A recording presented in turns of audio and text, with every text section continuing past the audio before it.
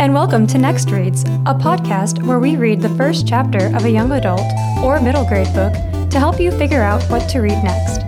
This podcast might contain language or situations some readers might find offensive or unsettling. The North Liberty Library does not necessarily endorse any author's views, but it does support the freedom of speech and the freedom to read. I'm your host, Kayla, the Youth and Teen Services Librarian at the North Liberty Library. My pronouns are she and her. Welcome, listeners. Hello.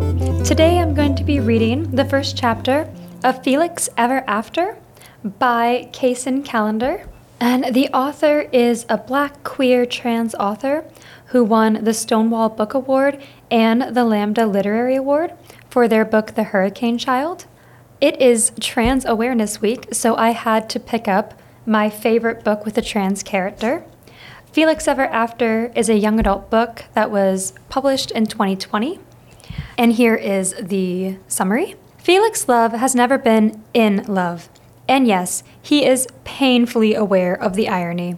He desperately wants to know what it's like and why it seems so easy for everyone but him to find someone. What's worse is that even though he is proud of his identity, Felix also secretly fears that he is one marginalization too many, Black, queer, and transgender, to ever get his own happily ever after. When an anonymous student begins sending him transphobic messages after publicly posting Felix's dead name alongside images of him before he transitioned, Felix comes up with a plan for revenge, what he didn't count on, his catfish scenario landing him in a quasi-love triangle. But as he navigates his complicated feelings, Felix begins a journey of questioning and self-discovery that helps redefine his most important relationship, how he feels about himself. Felix Ever After is an honest and layered story about identity, falling in love, and recognizing the love you deserve. So some content warnings for this is transphobia and homophobia, drug use, which actually appears on the first page of this book, alcohol, cyberbullying and bullying in general, and emotional abuse. Please protect yourself first. This is a teen contemporary fiction book, and I think the summary did such a good job laying out what I would want to say about this book. So I'm actually just going to get started reading the first chapter. Chapter 1. We push open the apartment building's glass door out into the yellow sunshine that's a little too cheerful and bright. It's hot as hell, the kind of heat that sticks to your skin, your hair, your freaking eyeballs. Christ, why did we sign up for this again? Ezra says, his voice hoarse. It's so early. I could still be asleep. I mean, 11 isn't technically early. It's, about halfway through the day. Ezra lights a blunt he pulls out of I don't know where and offers it to me, and we suck on the last of it as we walk. Reggaeton blasts from a nearby park's cookout. The smell of smoke and burning meat wafts over, along with the laughter and screams of kids. We cross the street, pausing when a man on a bike zooms by with a boombox blasting Biggie, and we walk down the mold-slick stairs of the Bedford Nostrand G-Stop, sliding our cards through the turnstile just as a train rumbles up to the platform. The train doors slide shut behind us. It's one of the old trains with splotches of black gum plastered to the floor and messages written in Sharpie on the windows. J and R equal forever. My first instinct is to roll my eyes, but if I'm honest with myself, I can feel jealousy sprouting in my chest. What does it feel like to love someone so much that you're willing to publicly bar your heart and soul with black Sharpie? What is it like to even love someone at all? My name is Felix Love, but I've never actually been in love. I don't know. The irony actually kind of fucks with my head sometimes. We grab a couple of orange seats. Ezra wipes a hand over his face as he yawns, leaning against my shoulder. It was my birthday last week, and we got in the habit of staying up until 3 a.m. and lying around all day. I'm 17 now, and I can confirm that there isn't much of a difference between 16 and 17. 17 is just one of those in-between years, easily forgotten, like a Tuesday, stuck in between sweet 16 and legal 18. An older man dozes across from us, A woman stands with her baby stroller that's filled with grocery bags. A hipster with a huge red beard holds his bicycle steady. The AC is blasting. Ezra sees me clutching myself against the ice-cold air, so he puts an arm over my shoulders. He's my best friend, only friend, since I started at St. Catherine's 3 years ago. We're not together like that, not in any way, shape, or form, but everyone always gets the wrong idea. The older man suddenly wakes up like he could smell the gay, and he doesn't stop staring at us, even after I stare right back at him. The hipster gives us a reassuring smile. Two gay guys cuddling in the heart of Brooklyn shouldn't feel this revolutionary, but suddenly it does. Maybe it's the weed, or maybe it's the fact that I'm much closer to being an adult, but suddenly I feel a little reckless. I whisper to Ez, "Want to give this guy a show?" I nod in the direction of the older man who has straight up refused to look away. Ezra smirks and rubs his hand up and down my arm, and I snuggle closer to him, resting my head on his shoulder, and then Ez goes from 0 to 100 as he buries his face into my neck, which, okay, I've never actually gotten a whole lot of action before, i.e. I've never even been kissed, and just feeling his mouth there kind of drives me crazy. I let out an embarrassing squeak gasp, and Ezra puffs out a muffled laugh against that same damn spot. I look up to see our audience staring, wide-eyed, totally scandalized. I wiggle my fingers at the man in a sarcastic half-wave, but he must have taken that as an invitation to speak. "You know," he goes with a slight accent, "I have a grandson who's gay." Ezra and I glance at each other with raised eyebrows. Okay, I say. The man nods. Yes, I never knew. And then one day, he sat me down and my wife, Betsy, before she passed, and then he was crying, and he told us I'm gay. He'd already known for years, but he didn't say anything, because he was so afraid of what we would think. I can't blame him for being afraid. The stories you hear, and his own father, heartbreaking. You'd think a parent would always love their child, no matter what. He pauses in his monologue, looking around as the train begins to slow down. Anyway, this is my stop. He stands as the doors open. "You would like my grandson, I think. You two seem like very nice gay boys." And with that, the man is lost to the platform as the woman with the baby stroller follows him out. Ezra and I look at each other, and I burst out laughing. He shakes his head. "New York, man," he says. "Seriously? Only in New York." We get off at the Lorimer Metropolitan and walk down, and then back up a bunch of stairs to get to the L train. It's June 1st, the first day of Pride Month in the city. So there are "No bigotry allowed" rainbow-colored signs plastered on the tiled walls. The platform is filled with pink-skinned Williamsburg hipsters, and the train takes forever to come. "Shit, we're gonna be late," Ezra said. "Yeah, well, Declan's gonna be pissed." I don't really care, to be honest. Declan's a dick. Not like we can do anything about it, right? By the time the train arrives, everyone's fighting to get on, and we're all packed together, me crushed against Ezra, the smell of beer and BO slicking the air. The subway rattles and shakes, almost throwing us off our feet, until finally we make it to Union Square. It's a typical crowded afternoon in the city. The sheer amount of people, that's what I hate most about Lower Manhattan. At least in Brooklyn, you can walk down the street without being bumped into by 20 different shoulders and handbags. At least in Brooklyn, you don't have to worry if you're literally invisible because of your brown skin. Sometimes, I try to find a white person to walk behind, just so that when everyone jumps out of that person's way, they won't knock into me. Ezra and I inch our way through the crowd and past the farmer's market, the smell of fish following us. We're dressed pretty much the way we always are, even though it's summer. Ezra wears a black t-shirt, sleeves rolled up to his shoulders, to show off his Klimt tattoo of Judith and I, the head of Holofernes. He has on tight black jeans that are cut off a few inches too high, above his ankles, stained white Converse, and long socks with portraits of Andy Warhol. He has a gold septum piercing, and his thick, curly black hair is tied up in a bun, sides shaved. Whenever I'm around Ezra, eyes usually skip right over me to stare at him. I have curly hair, a loose gray tank that shows my dark scars on my chest, darker than the rest of my golden brown skin, a pair of denim shorts, smaller random tattoos I'd gotten for $20 down at Astor Place. My dad flipped out the first time, but he'd gotten used to them by now. And worn out sneakers that I've written and drawn all over with Sharpie. Ezra thinks I've ruined them. He has a thing for keeping the purity of the designer's intent. We walk through the crowds of people who idle in front of the farmer's market stalls, selling jars of jam and freshly baked bread and flowers with bursts of color. Men in business suits shoving past, dogs on leashes and toddlers on three-wheeled scooters threatening to trip us. We make it out of the farmer's market and up the path that cuts through the green lawn where a few couples laid out on blankets. Some kids show off their skateboards. Girls in summer dresses and shades lounge on benches with books that they aren't really reading. Why'd we decide to do this summer program again? Ezra said. For our college applications? I already told you, I'm not going to college. Oh, then yeah, I have no idea why you're doing this. He smirks at me. We both know he's probably just going to live off his trust fund when he graduates. Ezra is part black, part Bengali, and his parents are filthy rich. So rich, they bought Ezra an apartment just so that he can live in bedstay for the summer while he's in the arts program. And these days, apartments like Ezra are just about $1 million. The Patels are the stereotypical Manhattan elite. Endless champagne, fundraisers, gala balls, and zero time for their own son, who is raised by 3 different nannies.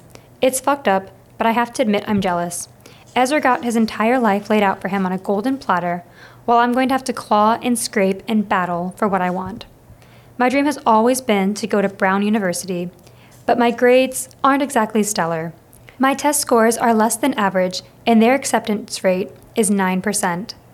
It isn't that I haven't tried. I studied my ass off for the tests. I write down every word my teachers say in class to stop my mind from wandering. Like my dad said, my brain's just wired differently. The fact that I almost certainly won't get into Brown sometimes makes me feel like there's no point even trying. But people have gotten in despite shitty test scores before. And even if my grades suck, my art doesn't. I'm talented. I know that I am. The portfolio counts even more for students applying to focus on art. And since the St. Catherine's summer program offers extra credit, there's a chance I could raise my grades up from C's and B's. I might still have a shot of getting in. Leah, Marisol, and Declan are already on the Union Square steps for the fashion shoot. St. Cat's is on a different schedule than most NYC schools, and the summer program officially began a few days ago. St. Catherine's likes to kick off the summer program with projects so that we can get to know the students from other classes. Ezra and I signed up for a fashion shoot using some of his designs. Leah, with her bushy red hair and super pale skin and curves and tank top and slightly revealing booty shorts, has her camera ready to take photos. And of course, Marisol is the model. She is just as tall as Ezra, olive skin and thick brown hair, and Cara Delevingne eyebrows. Just seeing her makes my nerves pump through my chest. Her hair's a giant nest, and she has green feathers glued to her eyelashes to match her lipstick. She wears the 4th dress in the lineup we planned, a sequin portrait of Rihanna. Declan Keane is running this whole thing as the director, which really just annoys the crap out of me. He doesn't have any experience as a director whatsoever, but somehow he always manages to weasel his way into everything. It doesn't help that Declan acts like it's his only mission in life to treat me and Ezra like shit. He talks crap about us every chance that he gets. He hates us, and he's on a crusade to make everyone else hate us too. Declan's busy talking to Marisol when he sees us coming. His eyes flash. He clenches his jaw. "So nice to see you," he calls to us as we walk over, loud enough that a few people lounging on the steps turn their heads. "Ezra, thanks so much for coming," Ezra mutters beside me. "Told you he'd be pissed." Declan gives us a slow clap. "It's an honor, no, really it is, to have you come to your own fucking fashion show." Ezra holds up a fist, pretends to crank it, and slowly lifts his middle finger. Declan narrows his eyes at Ez when we get closer. "Are you high?" he demands, and Ezra turns his face away. "Are you fucking kidding me? We've all been waiting here for over an hour, and you've been getting high?" I try to step in. "Jesus, relax." He doesn't even bother looking at me. "Fuck off, Felix. Seriously." There's no point in even trying to explain that our train was late. "You're right," Ezra said. He nods at Leah and Marisol, who are watching us from the stairs. "Sorry, we lost track of time." Declan rolls his eyes and mutters, "Fucking ridiculous," under his breath, like he's never been late to anything in his life. There was a point, before he decided he was too good for me and Ez, when all 3 of us would walk into class 30 minutes late together, high as fuck. And now, suddenly, he's the second coming? God, I can't stand him. We're already halfway done anyway, Declan says, smoothing a hand through his curls, as if he doesn't actually give a shit whether we're here or not. Declan's mixed. His mom is black and Puerto Rican. His dad's a white guy from Ireland, so he's got brown skin, lighter than mine, and loose brown curls with glints of red that fall around his ears, dark brown eyes. He's a little stockier with broad shoulders, a jock in Old Navy clothes, pink graphic t-shirt, baggier faded jeans, and flip-flops. He turns his back on us. Let's hurry up and finish. I don't want to be here all day. Felix, go hold that reflector. I don't move. I can't willingly make myself do whatever Declan Keene tells me to do. Not with that dismissive tone. Ezra whispers, come on, Felix, just get this done. I roll my eyes and walk up the stairs, snatching up the reflector from the stack of supplies. Declan still hasn't even bothered to grace me with a single glance. All right, he says, let's get back to it. Marisol, I don't think you should smile for this one. The juxtaposition of the Rihanna portrait with the serious expression? I zone the fuck out. About 99.9% of the time, Declan's speaking to hear the sound of his own voice. The shoot continues, Leah circling Mari with her camera as Marisol twists and turns, staring off at the sky, which is good, because it's easier to avoid eye contact with her. Until time for the next outfit. I have to hold up a sheet around Marisol, staring hard at the ground, as Ezra helps her get changed into another dress he made. This one covered in manga panels from Attack on the Titan. When she's ready, Declan barks his orders. Leah, position yourself a little more to the right. Felix, hold the reflector still. Marisol shields her face. And can you get the light out of my eyes, please? Mari and I used to go out for like 2 weeks, so it really isn't that big of a deal. But still, I can't help but feel a little riled up around her. I guess even after all these months. Mari just acts like absolutely nothing happened between us, sprinkling a dash of salt on the wound. The way she broke things off doesn't help either. Declan snaps his fingers at me. Literally, hand to God, snaps his fucking fingers at me. I said to hold the reflector still. Christ, pay attention. I hold the reflector up higher. Fucking bullshit, I mutter to myself. Sorry, what was that? I must have spoken a little louder than I thought, because when I look up, everyone's staring at me. Leah bites her lip. Mari raises an eyebrow. Ezra shakes his head from across the set, mouthing, no, no, please, Felix, no. And that kind of pisses me off, too. Why does Declan get to treat us like crap, and we're just expected to take it, no complaints? I ignore Ezra and look right at Declan. I said fucking bullshit. Declan tilts his head to the side, crossing his arms with the smallest smile. What's bullshit? I shrug. This? I wave the reflector at him. You? His smile becomes a laugh of disbelief. I'm bullshit? You don't know anything about directing a fashion shoot, I tell him. You're just here because you're rich and your dad donates a shit ton of money to the school. It's not like you earned this. I see Ezra's eyes flicker to the ground and I feel a pinch of guilt. Declan hasn't noticed. He grins at me like he knows it'll piss me off more. You're just mad because you're not the director, he says, and you don't get to add it to your Brown application. Reflector Boy isn't exactly as impressive, is it? I hate that he's right. I am mad that I can't describe being the director on my application, while Declan gets to use this, along with his perfect grades and almost perfect test scores and family pedigree. I know he's applying to Brown too. I know it's his first choice, because back when we used to hang out, we both planned on going to Brown and getting our dual degrees with RISD. Ezra would chime in and say he'd move to Rhode Island with us, and it'd be the three of us, like always. That plan didn't exactly last long. On top of that, Brown University has a tradition of giving one St. Catherine student a full scholarship. I can't afford college. My dad won't be able to pay the tuition. I have to take out a shit ton of loans and probably be in debt for the rest of my life, just to pursue illustration. While I can't think of anyone who would need or deserve that scholarship less than Declan fucking Keene. Just the thought of him getting that scholarship makes me want to stab pencils into my eyeballs. Declan smirks at me. What? Nothing to say? Leave it alone, Ezra tells me, but I can't leave it alone.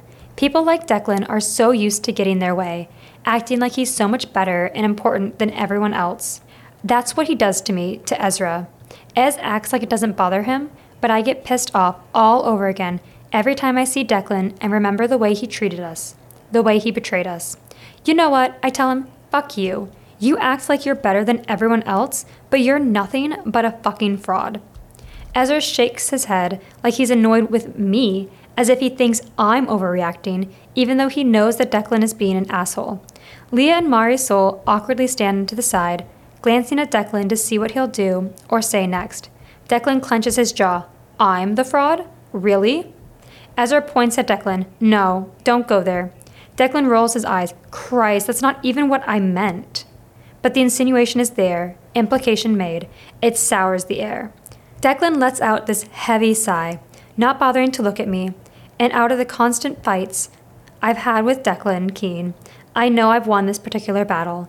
Even if his last words are still twisting through my gut, I've won, and in any other circumstance, I'd be happy to stay there and bask in the glory, but Marisol and Leah are staring anywhere but at me, and Ezra has these worried-filled eyes, and I know he'll whisper, "Are you okay?"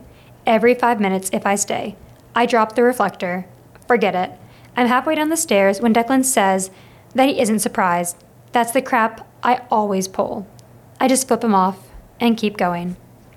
And that's the end of the chapter. Whew, that was heavy. I hope that you found this chapter intriguing enough to check out. If not, there's always another book just waiting to be discovered. What do you think is going to happen next? We had a lot of character introduction and a little bit of development, but not quite the amount of plot. Of course, my biggest question is, do you think that Felix Love is going to find love? Do you think him and Declan are ever going to be friends again? And wow, he has a little bit of anger around that relationship, doesn't he? If you are interested in this book, it is available as a physical and digital book in our library, both an ebook and an e-audiobook. If you need any library card help or help accessing our digital resources of Libby, feel free to let us know here at the library. And please check the show notes for some read-alikes. And thank you for listening. Join me next time for another Next Reads.